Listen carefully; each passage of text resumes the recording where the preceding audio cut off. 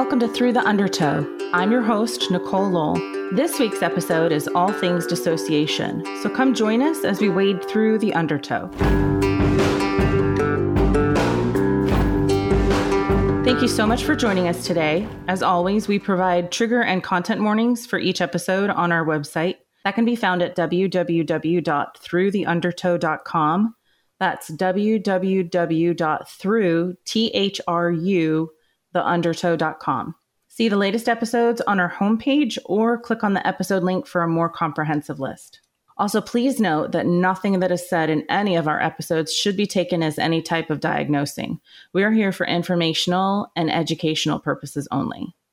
Today, we have with us Dr. Christian Vincent, an amazing doctor of depth psychology, and she is specialized in dissociation disorders, in particular DID.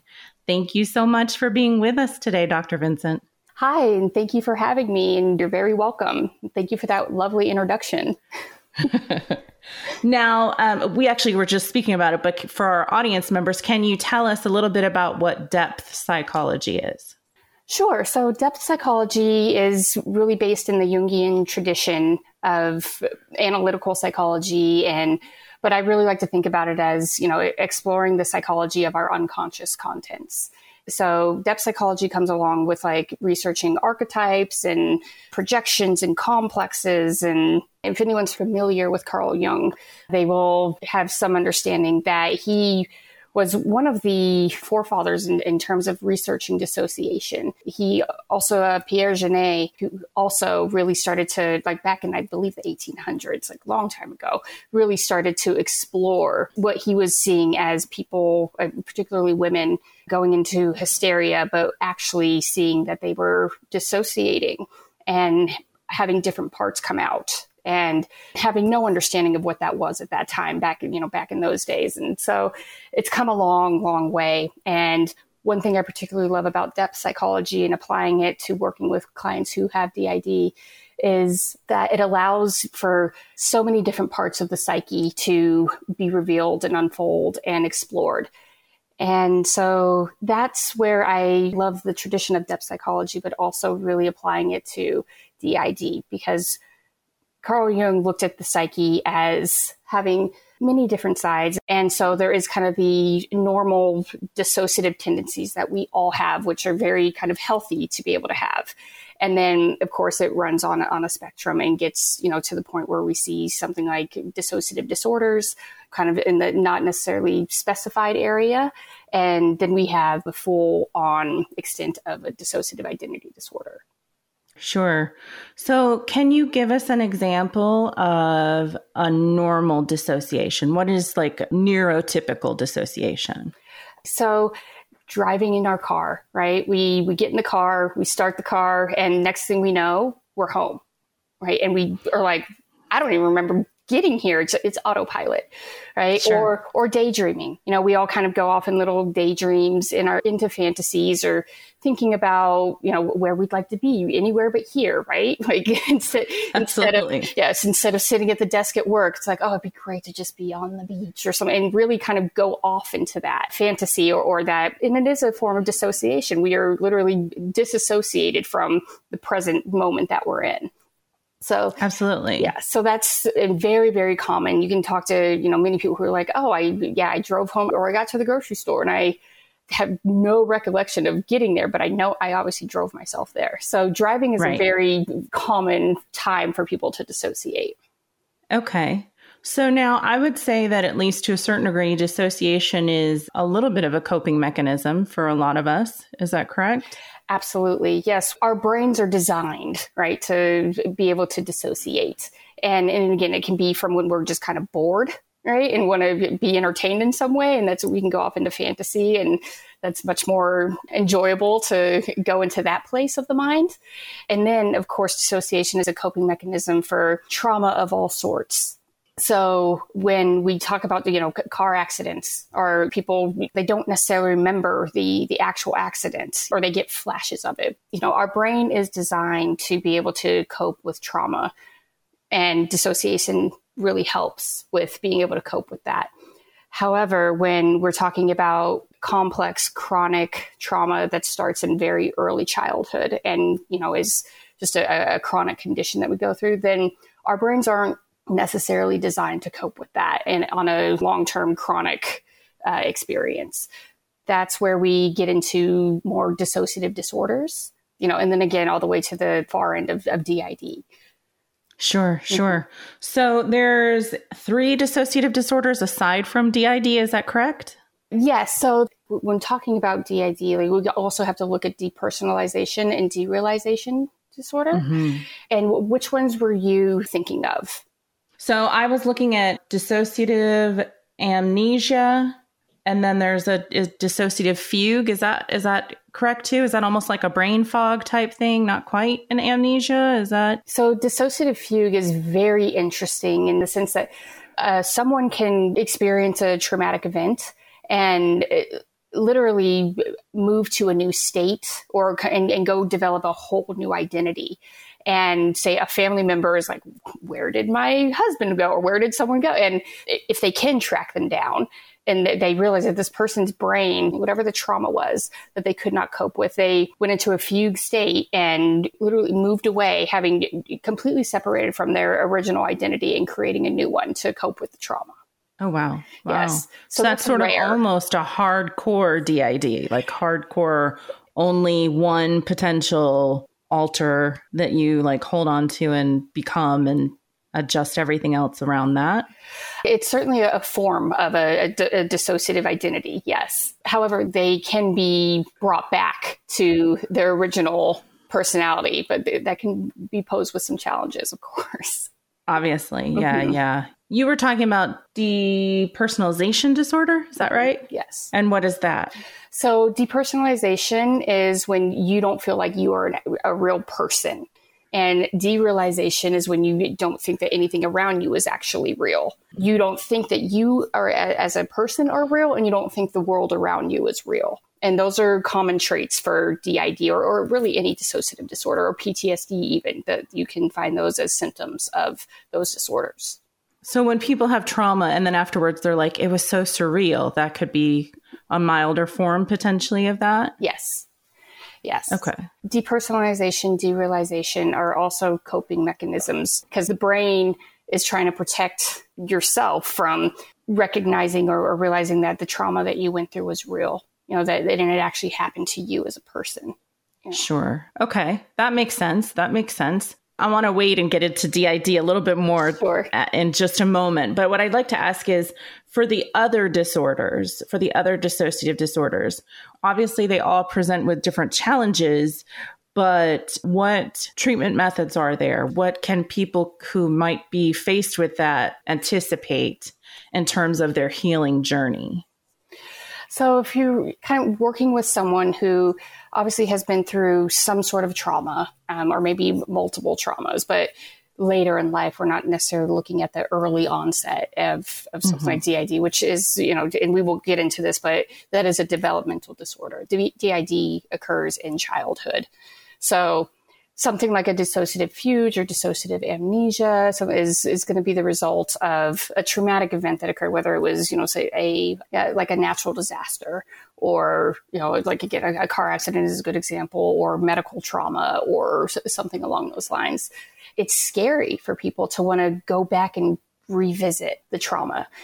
And the wonderful thing now, I think, is that we have so many different therapies of how to process. And it's not just talking about it again and rehashing it, which can be very traumatizing for people to just... Absolutely. So therapies such as like EMDR or brain spotting, which is something that I'm trained in and I use with many, many clients of mine, as, ways to process a traumatic event without necessarily even having to verbalize or talk through it again and relive it again, but still having a very deep process so that you can get to the other side of it. Great. I definitely think that most people who are not really into going to therapy haven't watched that industry in a long, long time. Like all that they're aware of is I have to go and sit and talk. And there's definitely been progress there of all the different types of therapies that are available to different people for healing. Absolutely. Yes. And that is one of the reasons I'm so appreciative that I get to have this conversation with you today, is to put that information out there, because we've come a long way, right? But there's still a lot of missing information. I don't want to say misinformation, but there are a lot of information that hasn't really been put out there on a level where, the masses get to receive it, right? And there is Absolutely still people do shy away from therapy, and because they maybe hear about bad experiences or have had past bad experiences of their own, and so they're like, I'm never doing that again. That was awful. There was nothing healing about that. And I hear those stories time and time again where someone went to therapy and just had a terrible experience, whether it was just a bad fit, with the therapist or something, and they're just like, why would anyone want to subject themselves to this? And I'm right.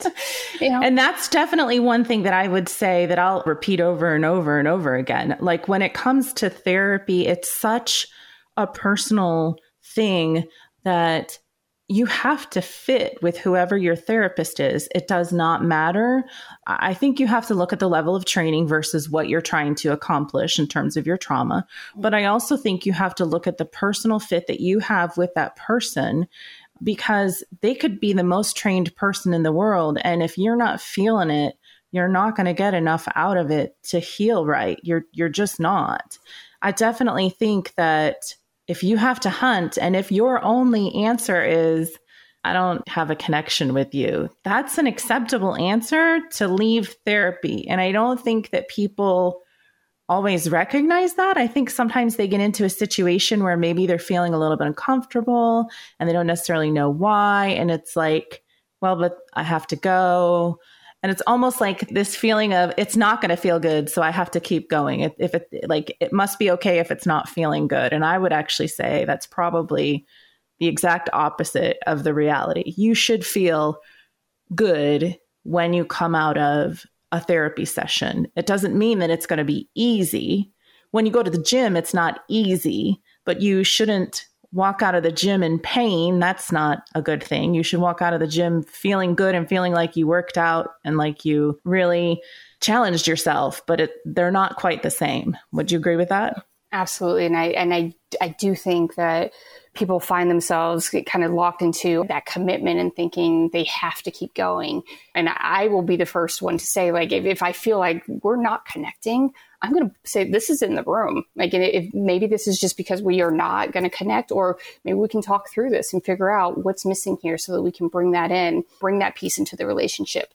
So much of therapy working is about the relationship. It is very relational. And if you don't feel like you are in that attuned relationship with your therapist, or vice versa, if the therapist is like, you know what, I don't know if I'm the right person to help this client, like, we have to hold ourselves accountable.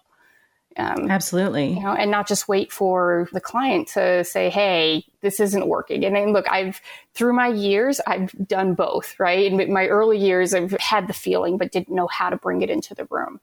And, that comes with training and experience. And yes, it mostly comes with experience, I would say. And really identifying that feeling of like, hey, am I the right person to help this client? Or would they be better suited to another therapist? And, it's our responsibility to make those referrals if we feel like, hey, they would get so much more benefit out of working with this other colleague of mine or something along those lines.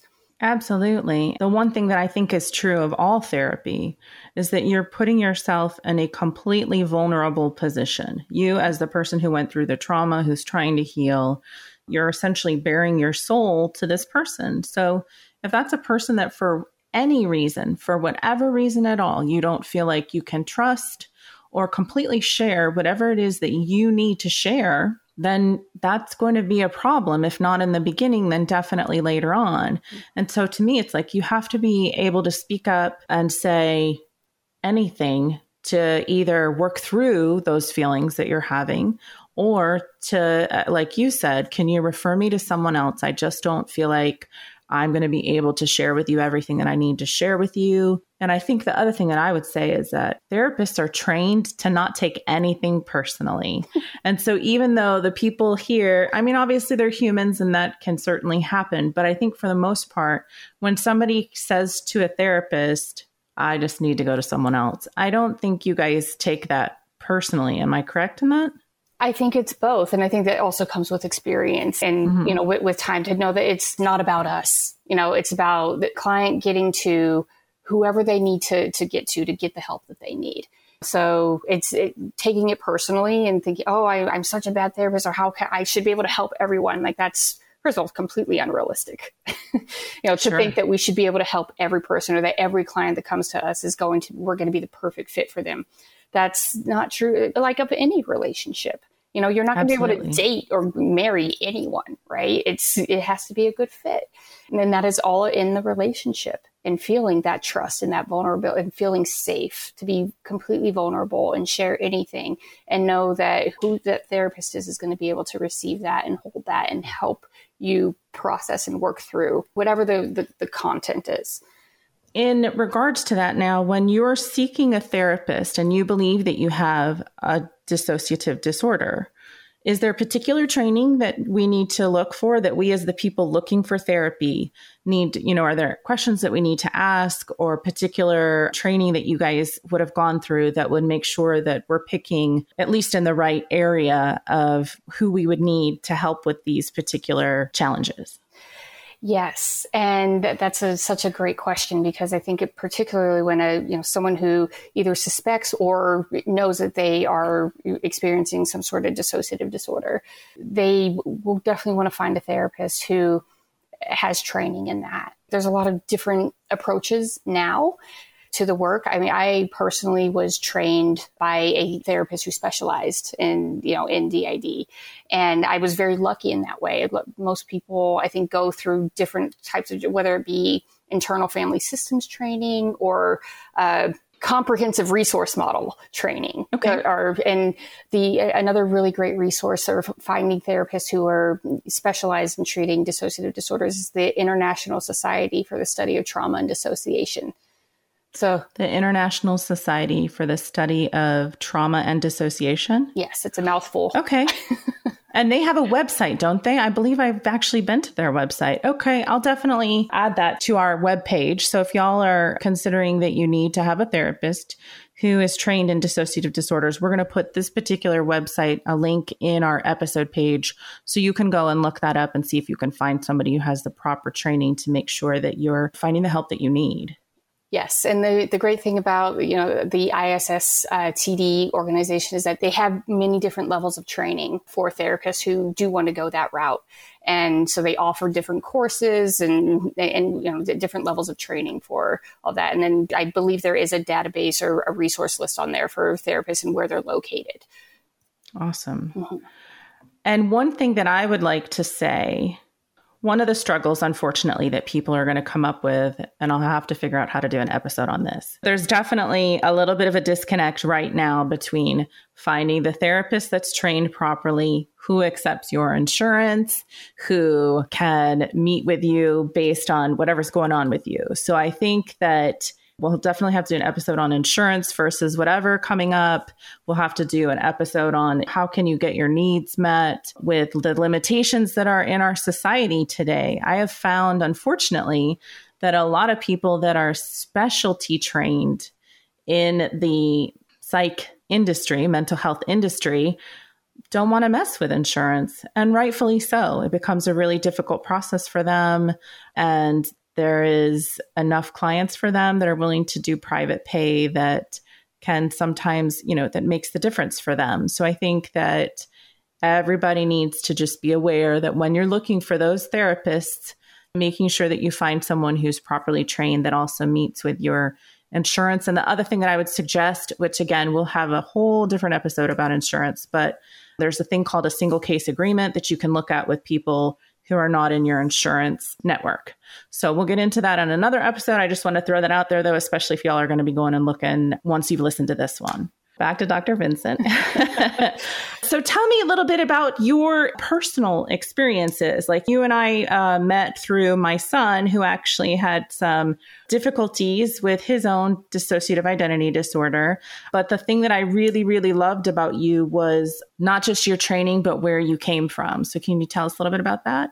Yes, and absolutely. I am very unique in this way that I have yet to meet another clinician who came into wanting to treat DID the way that I have. So, and I do speak about this very freely in my thesis too. So anyone who is interested in, reading further, you can find it online. But I was raised by a mom who has DID. And so I was probably around 6 or 7 years old when she was diagnosed. And then her therapist brought me into therapy and was able to really articulate and explain to my very, childlike mind what was going on with my mom, so that I wouldn't be confused or afraid. And not to say that there weren't times where I was confused or afraid, because, as a child, you don't fully comprehend, what's going on with mom. When she's, it's hard to see where's the consistency. And it's a lot of times, especially in the early stages of her treatment, she was very inconsistent with I never knew what version of mom I was necessarily going to get. But her therapist just did such a wonderful job of really helping me understand why she was behaving this way, or why she was, maybe sleeping a lot of the time, or why she would maybe be missing some of the time, because, alters will come out and take over and get scared and not know what's going on, and they can disappear for a few days at a time. And so I would have those experiences and, wondering like, where's my mom? It's been 3 days and she's nowhere to be found. And so that's very confusing as a child and very scary. As I learned more, understood, because initially she explained to me as like, your mom has amnesia. And she said, amnesia is basically when people forget. Forget things or big things. And so I was like, oh, sure. Okay, I can understand that. So I was just kind of, she's been gone maybe she forgot to come home, or maybe, that's, and slowly started to kind of piece together things. And then of course, having my own therapy to kind of process the confusion or the fears, the concerns. And absolutely. Yeah. So that was that end of it. But also, just growing up with this mom who would sometimes be Susie, who was, a little girl. We would play Barbies together, or I would read her. Susie loves pop-up books. Like that's her jam. And so she, I would read books to her. And so here's my mom, curled up next to me, really like a little girl. And so I, fortunately had the understanding of like, oh, she's Susie right now. It's my mom, but it's also Susie. Or sometimes it was Patty, or sometimes it was Sharon, or, there's, these different alters that I got to know very well because I was living with them.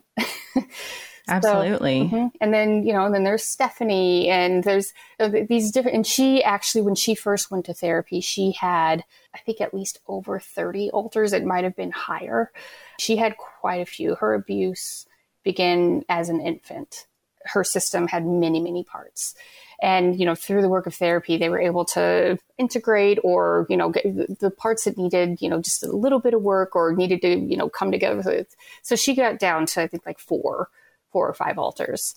And okay. So that's my personal experience of, I grew up with a mom who has DID. I think I was very fortunate in that she had a very wonderful therapist who helped her and continues to help her for many years and was able to help me understand. And then it, of course, created this, I feel like I was definitely put on the path of becoming a therapist. So, yeah, and there's many other things that drew me to the vocation of therapy, but that was one of my starting points. That's amazing. Mm-hmm. Yeah. And I think that people have to understand, either if you have DID or if you know someone who has DID, or you think you might have DID, or you're just learning about it, that I feel like sometimes the way that TVs and movies portray it, first of all, is just so inaccurate. It's not, they have to get something across in 30 or 60 minutes or an hour and a half, whatever it is. So I think that recognizing that how somebody changes. First of all, I'd like to go over a little bit of the terminology with you. Okay. So for a person who has other personalities that come forward, we call those other personalities alternates or alts or alters or things of that nature, correct? Yes. I like to use the client's language. Or if they don't have any, then we can help come up with language that works for their system. So, but typically they'll talk about, alts or alters or other parts. Okay. And you have to be mindful of certain words because certain words can be extremely triggering, such as alter can be very triggering to a client who has, pretty severe ritual abuse. Something. Okay. That's very good to know. Yeah. So certain terminology that might work for somebody or that might be even more commonly used might be damaging or not a good choice for other people, depending on the nature of their trauma. Correct. And so that's why I like to what's a good word what do you guys like to use and work with them and figure, and again, every system is so unique. And I also want to just make a quick comment about, I'm so glad that you said something about the portrayal of DID in the media. And again, they have a small window of time to try and explain something very complex. And the portrayals are really overdone. And so it's frustrating as a clinician and as someone who lived with a mom for many who had, it was like, that's not at all how it is, or very, very skewed version. So I thank you for saying that, because people have this idea from watching a movie or a TV show, and it's like, And I think, honestly, one of the go-to things that I feel like that's shown is that alternate that comes forward that's like violent. And it's like, first of all, not everybody has alternates that are violent. They just don't. And second of all, even if they are violent, it's actually, you have to kind of like figure out what's going on with their system. This person's coming out. If you open your eyes and you didn't know where you were and you didn't know what was going on, you might have a bad, negative, aggressive, violent reaction too. If you felt that your safety was threatened, like, we don't know why they're behaving the way they're behaving until we learn their story and until we learn essentially like the last thing that happened to them, which typically with an alternate who's stepping forward for the first time, the last thing, or the first time in a long time, because we all know that they developed long ago. But if they're stepping forward for the first time in a long time, typically something really bad happened to them the last time they were out. That's how they were formed. Exactly. And I think that if people don't recognize that and understand that, it can just be seen as bad behavior.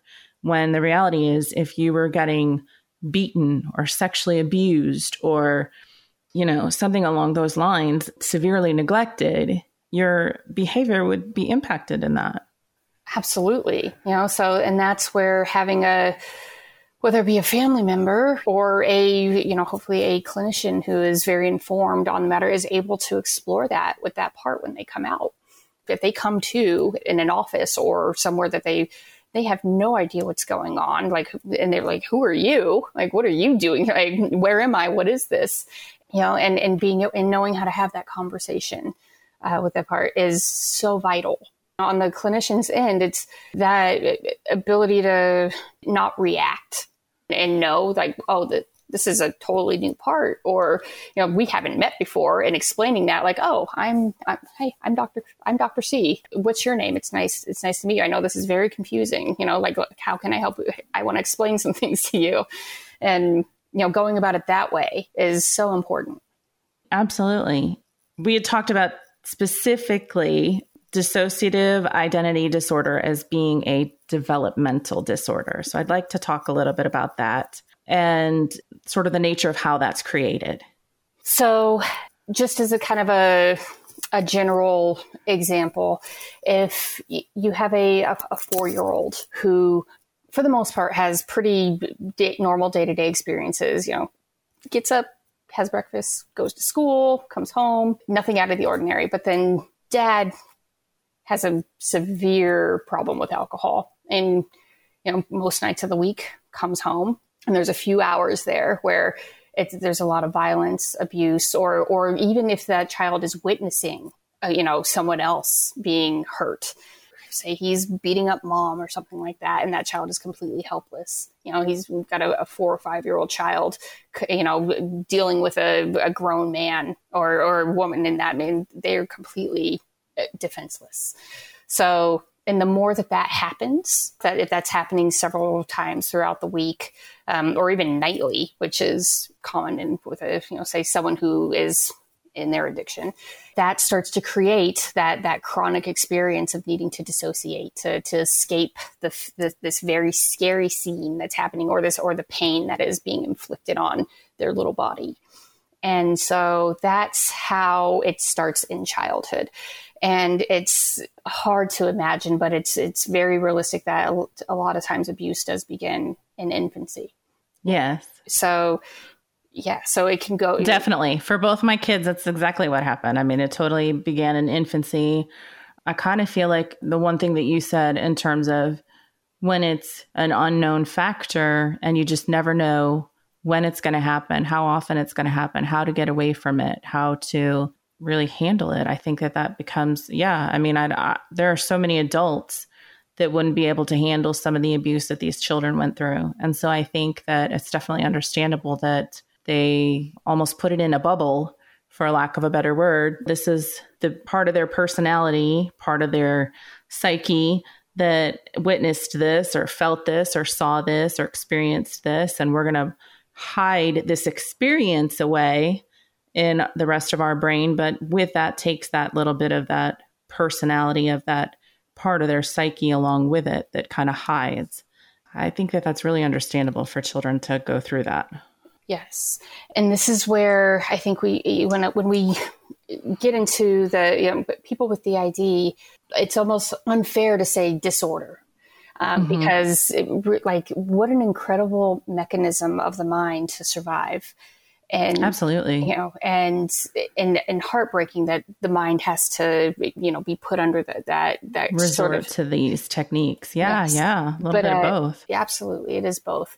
And so I think the child's desire to survive is so strong. And so they will do what they need to do to get through the violence or, through the sexual abuse and go and just get back to something that feels normal. They can't wait to get to school in the morning because that's safe. Right. Absolutely. And so they work so resiliently, and it's and the power of the unconscious is, and again, why I was so drawn to studying, depth psychology is like our unconscious, the capacity to survive and what the unconscious is capable of is so incredible. In particular with DID, that is actually really only created within a certain time frame, correct? Yes. How young do they have to be? Like, what age would it be like, well, the abuse could still happen and they could experience some sort of dissociative disorder, but it's not going to create a DID situation? Right. I mean, I think, certainly from infancy, and I want to say, and I could be off on in terms of time frame because brains are different, right, in terms of development and when they're able to create new identities to deal with the trauma, and then when that ability stops. And I would say, I want to say up to like 5 or 6, and that might be different now.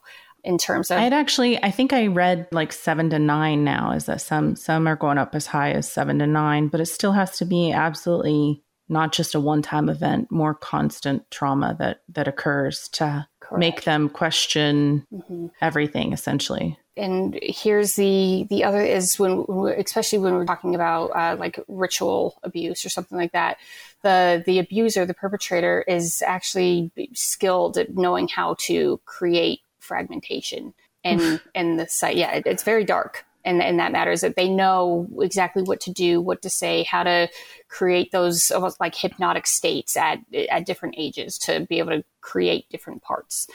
Now, I also read that, like, because of this particular situation that you're talking about, but just other situations in general, alters can pretty much be just about anything. They don't have to necessarily be a little girl or a little boy or a grown woman or a grown man. Like, some systems have a demon or an angel, especially with the ritual abuse aspect. And some systems have even animals, a dog or a cat or something along those lines, whether it's that that's just what they identified with to be safe, or that whoever their perpetrator was created that in them. This is what you are. This is who you are. And they were left with that piece of them in that state. That's what I've read. Yes, and that is correct. You can have inanimate objects or animals that can, have their own memories, own experiences, and holding their own emotions. And think that it's important for people to know that. And especially when we're talking about what demons or angels or animals, knowing that that's just as real for them as, like a altar who is a grown man or a little child. So, yes. Yes. Mm-hmm. And that was actually interesting for my daughter. My daughter has an alternate that she talks about. She talked about having a demon, and she also talked about being a cat. And it was really, really damaging to her if you argued and said she wasn't a cat. And so we kind of had to learn. I mean, we didn't know what was going on at the time because it wasn't coming out as these are her alters stepping forward. It was just, I'm a cat, and she wears cat ears all the time. She wants to wear a cat tail all the time. Like, that's what she does. And it's like, okay.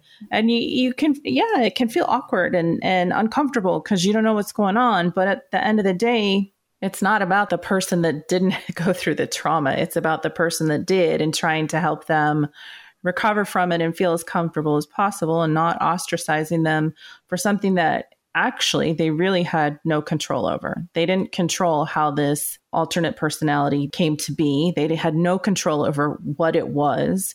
They didn't pick it. And if they picked it, it certainly wasn't with an intent of, I want to be weird. I just want to be unique. And what I'm picking, it was something that in that moment meant something to them in a way that helped them to deal with their trauma. And I think that discounting that is further damaging to people that have gone through this.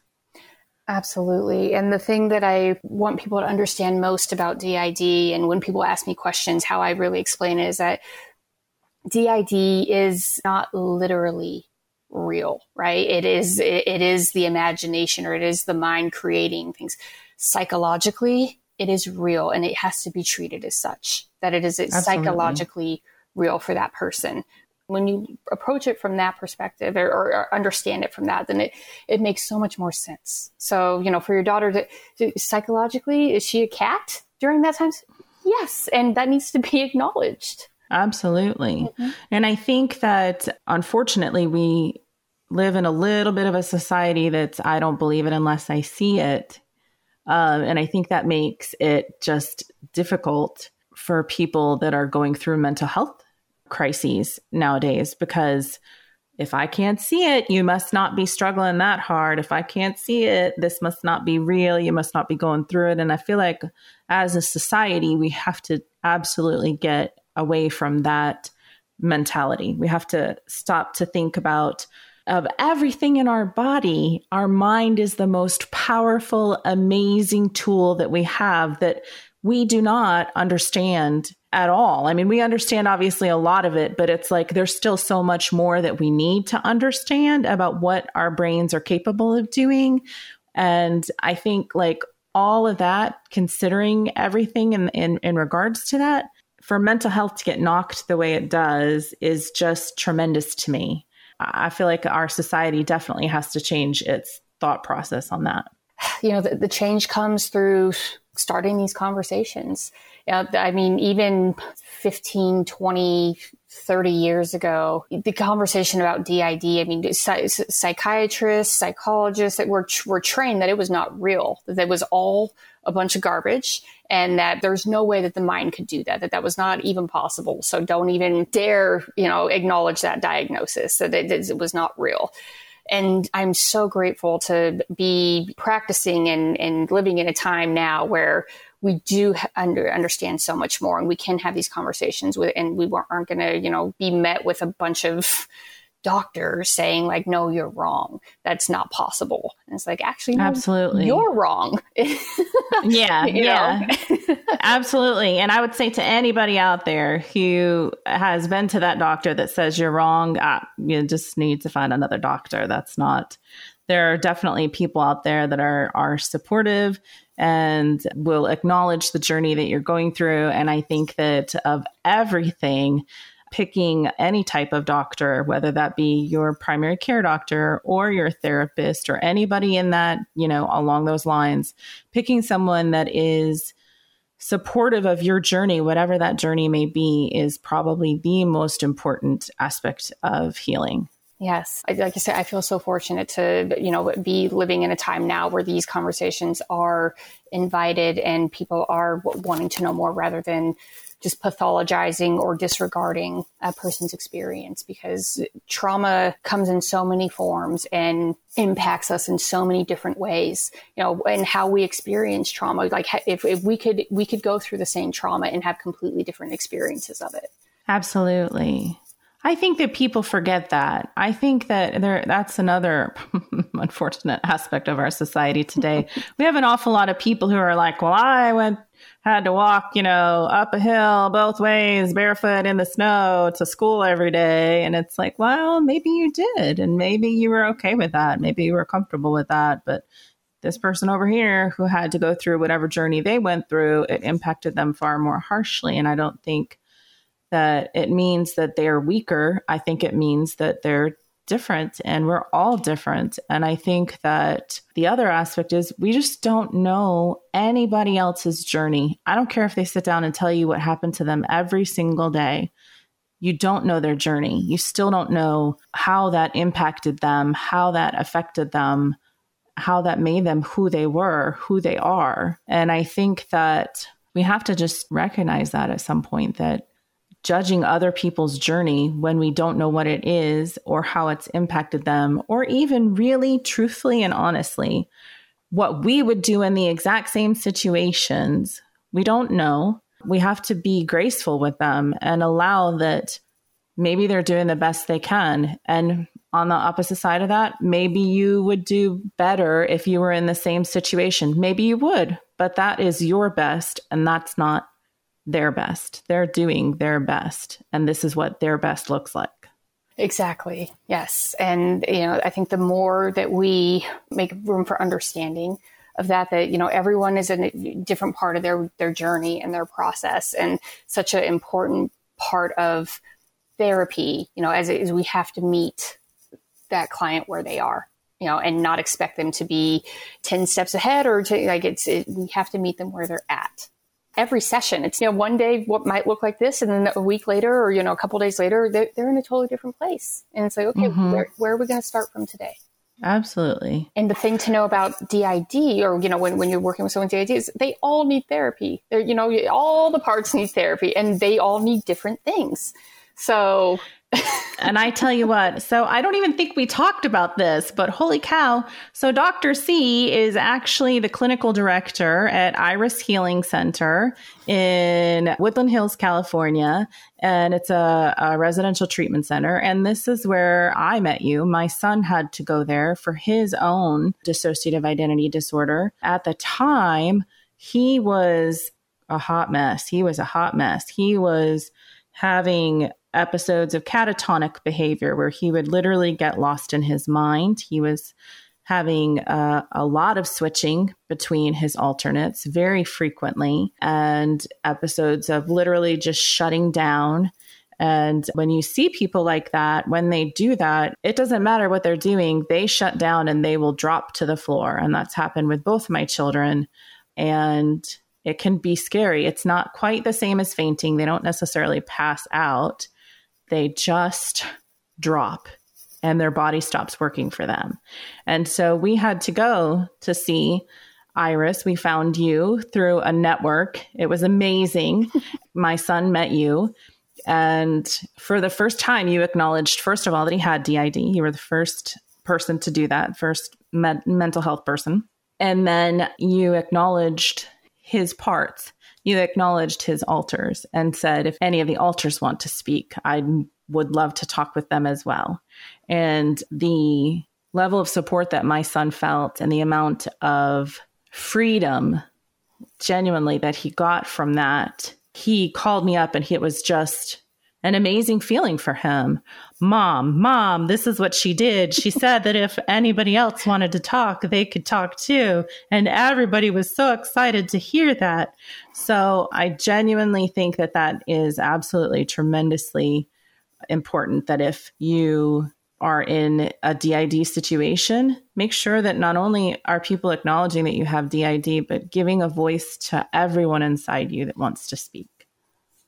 Yes. And sometimes we have to be creative. Some parts can be, be very shy or not feel comfortable coming out front. And so we can say, can somebody bring that part of message, or can they come kind of close enough to listen so that they can hear, what I want to say to them? It's about getting very creative. And that's one of my favorite parts to the process of working with each new system is learning, what works for you guys, what works over, and what doesn't work. Absolutely. What works. How does their system? Yeah. How does their system work? Mm-hmm. It's amazing to me. I joined a group on Facebook that's for dissociative identity disorders, a support group, and just to see how unique each system is and how it operates so differently. They're amazing. I think that to know that they got through whatever it is that they got through, I am always amazed when I see them. And I understand that for a lot of them, they're struggling. And I wish that we could do more to help them. But one of the things that I would genuinely say to anybody who has DID is, I think you're amazing. You are absolutely amazing, amazing, amazing. I don't care if you sit on your couch all day and you don't do anything else but that. Like, I don't care if that's the best that you're allowed to do, that you're capable of doing right now. You are amazing. The way that your minds function, the way that your system functions, it's just, I have no other word. It's amazing, just amazing. And I think people need to know that. Mm-hmm. Yes. And I feel very welling up almost to hear you say that, because it is amazing, right? That they are not just what they've survived through, but what they are capable of. And, and when you get to know a person's system, and each part is so special and unique and has, that they have their job and they're very proud of the job that they get to do for the system, and just acknowledging how special they are and how important they are to the functioning of the system. A lot of times, there is a lot of self-esteem, not feeling important or not feeling like they're doing enough or not feeling, and so it's helping build up each part to know that hey, you're amazing, right? You're so special. And I'm so grateful that I get to know you. And for those who, if anybody out here is listening and you have DID and you're just not sure, first of all, obviously we would always encourage you to go find the proper therapy and to get started on that part of your journey. But what Dr. C is referring to in terms of jobs would be, for example, like for my son's system, he has a gatekeeper, and that is a person that controls who comes forward and who doesn't to the best of his ability. Sometimes there's a little bit of a shock to the system and someone comes forward without that control being there. But he's the one who helps that when my son is in anxiety or emotional distress of any kind and somebody else needs to step forward. I'm amazed at how organized my son's system is now that I'm learning so much more about it. And I try and share that with him all the time. But, they have a conversation of this is what's going on. Who needs to come forward? Who can handle this situation the best? Come on. Let's, so they're working together as a system. They're absolutely working together. And another example would be my son has a lot of what we would refer to as littles, a lot of young children in his system. And so there's an older person or a couple of older people that take care of those littles and that help them throughout the day. Because the thing that I think we can't necessarily comprehend is that those personalities are there 24/7. It's not like they only come forward when they're out, fronting. It's there in that person's mind all the time. So at any moment, my son can speak to his alters sometimes some of them, some systems you might be able to speak to one, some systems you might not be aware that they're there. But for my son's particular system, he can speak to many of his alternates all the time. And so they're there. So they need to be able to be occupied and not just sit around and twiddle their thumbs 24/7. And when they're little children, you have to have somebody else that has that job of taking care of them so that the whole system is working properly. And I think to me, that's the part that's amazing, is like, you have this world inside their mind, a world that operates. And if you think that you get exhausted doing whatever it is that you do in your day to day, whatever, imagine if you had a whole entire world inside your mind that you ran 24/7 and what that would be like. And that's what these people that have dissociative identity disorder do. And they do it amazingly well. Most of them do it, amazingly well. Some of them struggle, but that's just trying to figure out how to work your world, how to make it work. And I would encourage you all to maybe look at that. I definitely don't have it, so I can't speak for that. But if you're struggling with it, that it's a world that you've created, and that's not an easy task to make your world work smoothly. So take heart in that and know that hopefully you can get your world to work well within itself in the future. Yes. And that one of the things that I can add to that is that early on, the idea of treatment for DID was to achieve total integration. And through time, and as, clinicians have learned and clients have been able to share, that's not what I need. What we need is to learn how to all work together. That's what we need. We need to learn how to negotiate, how to compromise, how to help each other out, and that's how you learn to function and kind of live a fulfilling life. It's when everyone's working together. It's when, parts are struggling or they're not even in one of the terms. I feel like we could do a whole another hour, but there's just so much to say here. So I'm so glad that you're doing this, having this podcast, but achieving co-consciousness, which is where, the parts are, aware of one another and able to communicate with one another, is one of the first steps in achieving that ability to all work together. So yes. And once everybody's working together, or if they are, hey, I don't like what so-and-so is doing. So then it's like, okay, then let's go to the conference room. Let's figure it out. Okay. Absolutely. Let's have our own little therapy session with our own little group of people to talk about what's going on. Yes. Another suggestion that I would throw out there for anybody who feels like maybe they have DID, or they know someone that they're a family member, a friend, whomever. One of the things that I did with my son at first was we put a little journal by his bed, and it was for whomever came out to sign and write whatever they wanted to say. It was for them to write, because some alters want to share their story and some don't. They just want to be silent and want to be quiet. But it actually became a really welcoming thing for the alters that my son had. And one of them, I remember actually even referring to it as a little guest book. And he was so excited that he got to sign the guest book. It was my son's own personal guest book of all of his alters. And so I would encourage you that if you are struggling in this area and you want to know what's going on, that you can have people share their story. And not only that, maybe you have someone who's not essentially doing your best interests, not living a life when they come out, their life is creating chaos in yours. There might be a reason for that. Maybe they think that you're in danger when you're not. They think that something's going on that is a little bit different than what's actually going on. And if you give them an opportunity to speak their truth and to speak what's happening with them, then sometimes that can lead to at least you hopefully understanding each other better and potentially working better together. Yes, I back up all of that so much. And I think from your perspective, Nicole, as the parent, the work that you have done and the role that you're playing in helping your children is so incredible, because unfortunately the amount of times that I work with a client who has DID, and then I start a conversation with the parents, if appropriate, it's so difficult, or, it's such a different conversation. There's often a lot of denial, or just not even acknowledging what's going on with their child. And a lot of times it's an adult child, right? But yeah. So what you're doing and the work that you're putting in to understand and to help, I thank you. And I can't just say enough, like how much I appreciate what you're doing. And it really is just so profound. And so thank you.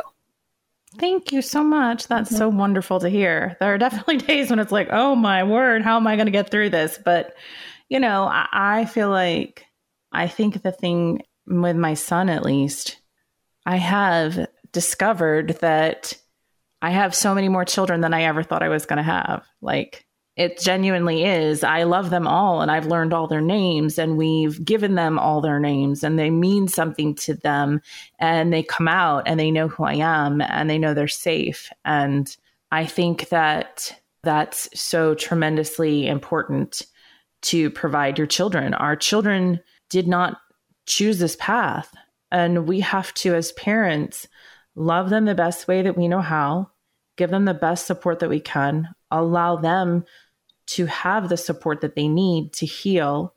And obviously there's going to be times when your children either don't take advantage of that support, don't use it properly, aren't, something happens later on and they fall onto a different path that you can't completely support. There's always going to be potential for things to happen, but you just do the best that you can as a parent in giving them love and support in the best way that you know how, always. And I think that not denying is a huge part of that.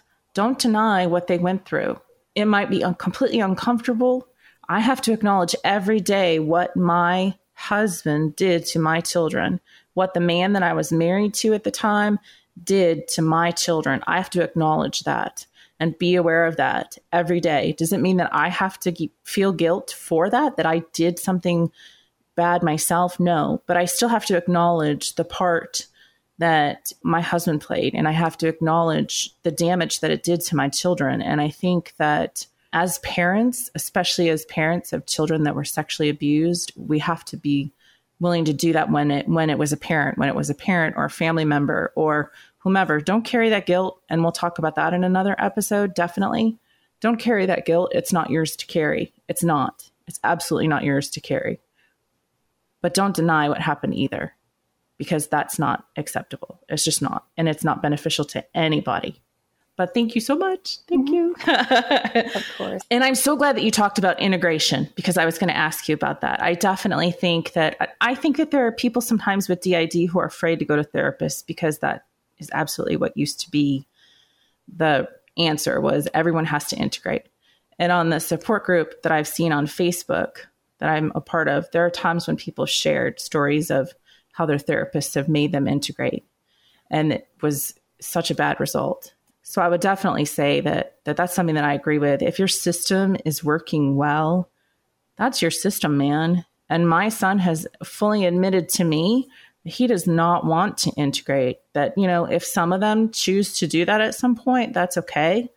But he walks around with an internal support system of lots and lots of people all the time. I'm not going to knock that for him. That's something that he needs, and that's more than acceptable to me. It's about making sure that he's functional. And right now, what I would say is the things that are creating issues for him and making it that he's not as functional as he could be actually has nothing to do with his DID and everything to do with a lot of other pieces. Mm-hmm. Absolutely. Well, Dr. C, you said we have so much more that we could potentially talk about. So what I would like to offer up to our listeners is that if you would like to have Dr. C on again for another conversation about DID and get a little bit more into it, then please feel free to contact us, comment on the episode link, and let us know how you feel. And we will see what we can do about that. I think it's been a very interesting conversation. Thank you so much for being with us today. You're so welcome. And again, I thank you for inviting me on and getting to get this conversation started. I think it's so important, and many people will, if not learn something, will benefit from the information that was shared here today. Once again, if you liked today's episode, let us know in the comment section, or take a moment and fill out our Contact Us form on our website at www.throughtheundertow.com. You can also email us at throughtheundertow@gmail.com. And as always, if you like what we're doing here, take a moment and click on the Buy Me a Cup of Coffee link on our website. All tips, donations are greatly appreciated.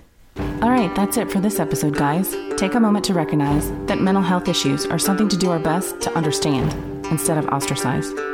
And don't forget to check out the International Society for the Study of Trauma and Disassociation. Also, know that you only have to take things one moment at a time. And remember, we're here to help you get through the undertow.